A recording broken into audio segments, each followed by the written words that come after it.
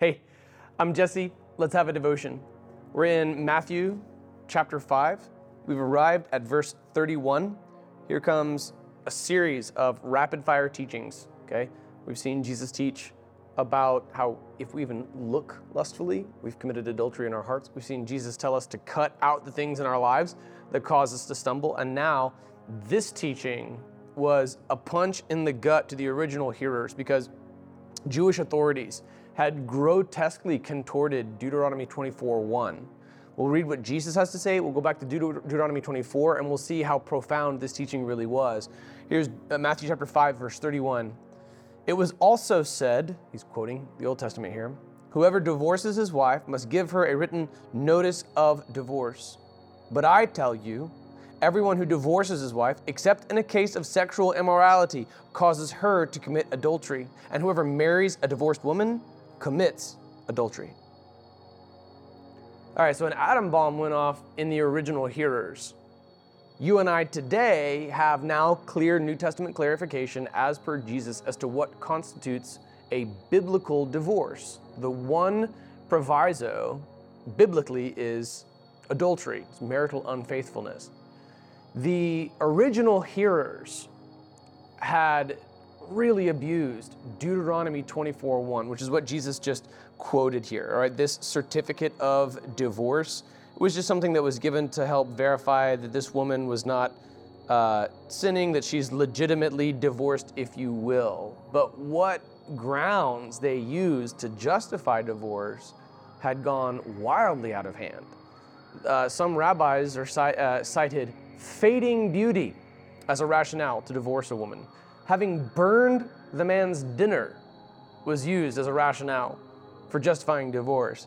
Having just become displeased with his wife was a rationale for having divorced this woman and having left her with nothing. Here's what Deuteronomy 24 said, and here's how Jesus gives this proviso to give clarification.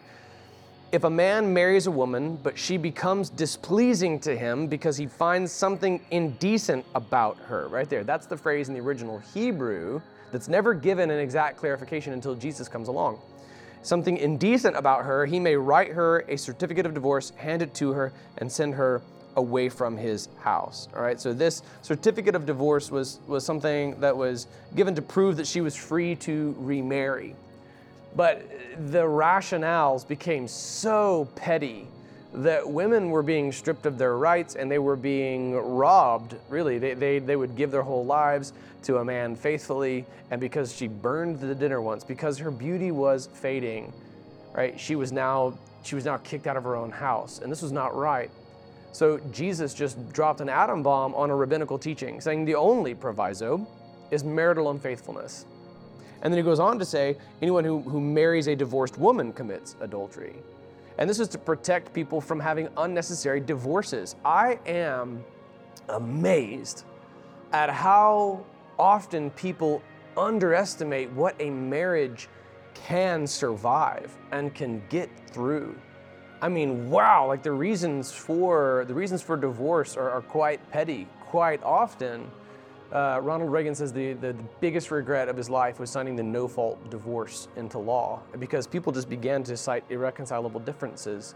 Every husband and every wife have irreconcilable differences on some front, in some way or another. I don't know how marriage works apart from the gospel to get you past all of those otherwise irreconcilable differences. My wife and I have a mediator in our relationship. That's the Holy Spirit of God. We've always been faithful to each other, and we always will be. But even beyond that, having a good marriage is based on the gospel. I found that the greatest way especially as the husband, talking to you husbands and dads, the best thing I could do for my marriage is clean up my own heart. I mean, it's amazing. If I let sin creep in, it's going to manifest itself somewhere in my house, somewhere in my family, and it's going to be obvious in my marriage. And then I'm amazed at how then when I start cutting out things in my life that cause me to sin and start taking sin and start taking repentance and holiness seriously, symptomatically, my marriage just gets better. It's not a guarantee. You have no control over your wife via your own walk with Christ, but it does absolutely help. So what I've seen is people who have a severely weak view of marriage. your marriage can endure way more than you can imagine. I've seen married couples go what the world would call way beyond the brink and then find beautiful, functional, healthy, thriving marriages that become lighthouses for other marriages. I've seen couples who were both mutually abusive to one another come to be beautifully reconciled and then go on to lead marriage seminars. It's absolutely phenomenal what the gospel will do for a marriage. So if you are married and you're right now you're trying to see if you have legal grounds biblically, as it were, and you're trying to contort things to make it look like your spouse has committed adultery, right? Look, if they haven't committed adultery, what you need here is the gospel. What you need is the Holy Spirit to come and intervene, especially in the husband's heart, to rid his life of sin. It starts with him. Okay, wives, that doesn't mean that you're off the hook. Doesn't mean that you can just sin rampantly. Of course not. You're a Christian too. So you repent too. You have the Holy Spirit too. But I find that it really begins with the husband's heart, and then God can bring about beautiful healing. We're Christians, for crying out loud. The name of our church plant here is the Redemption Church. May there be redemption in your marriage. And if you're a young person who's called to be married one day, would you remember this? Man, there's gonna come a time shortly after the honeymoon when you and your new spouse are gonna have an argument. It's gonna be like a knockdown, drag out, that if you'd had it while you were dating or engaged, you'd been like, deal's off, I'm not marrying this person. But guess what? Now you're hitched. So what do? You reconcile like never before. Get ready to have a whole new definition for reconciliation and for forgiveness and grace and mercy. Marriage is going to stretch the bounds of what you thought was possible in a relationship, and you're going to emerge on the other side of a dark season with a stronger bond that's been tested. My wife and I feel like we've been through marital hell and back in some ways. When we buried our child, we thought, yeah, that's about as rough as it gets. You know? We've been through some other rough stuff too, but the rough chapters, they just add on to our marriage's resume. You know, they just become trophies on a case for our marriage. We survived that. We made it through that. We triumphed in the midst of that. You know?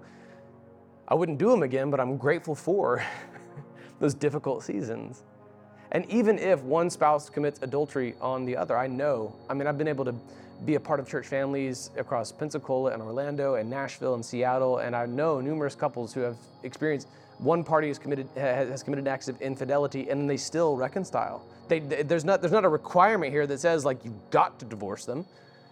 That says that's the one biblical proviso whereby it's permitted. And so, man, may you be like some of those numerous couples who I've seen over the years have come back even from adultery. It's not a requirement that you divorce. It's the one biblical permission, but even that can be healed. I'm telling you, man, people really underestimate what marriage can go through. So when Jesus gave this to the original recipients, he just upended a Pharisaical teaching. Watch for more of this. You've heard it said this, but I tell you that kind of structure, because that's going to carry us through a lot of this portion of the Sermon on the Mount.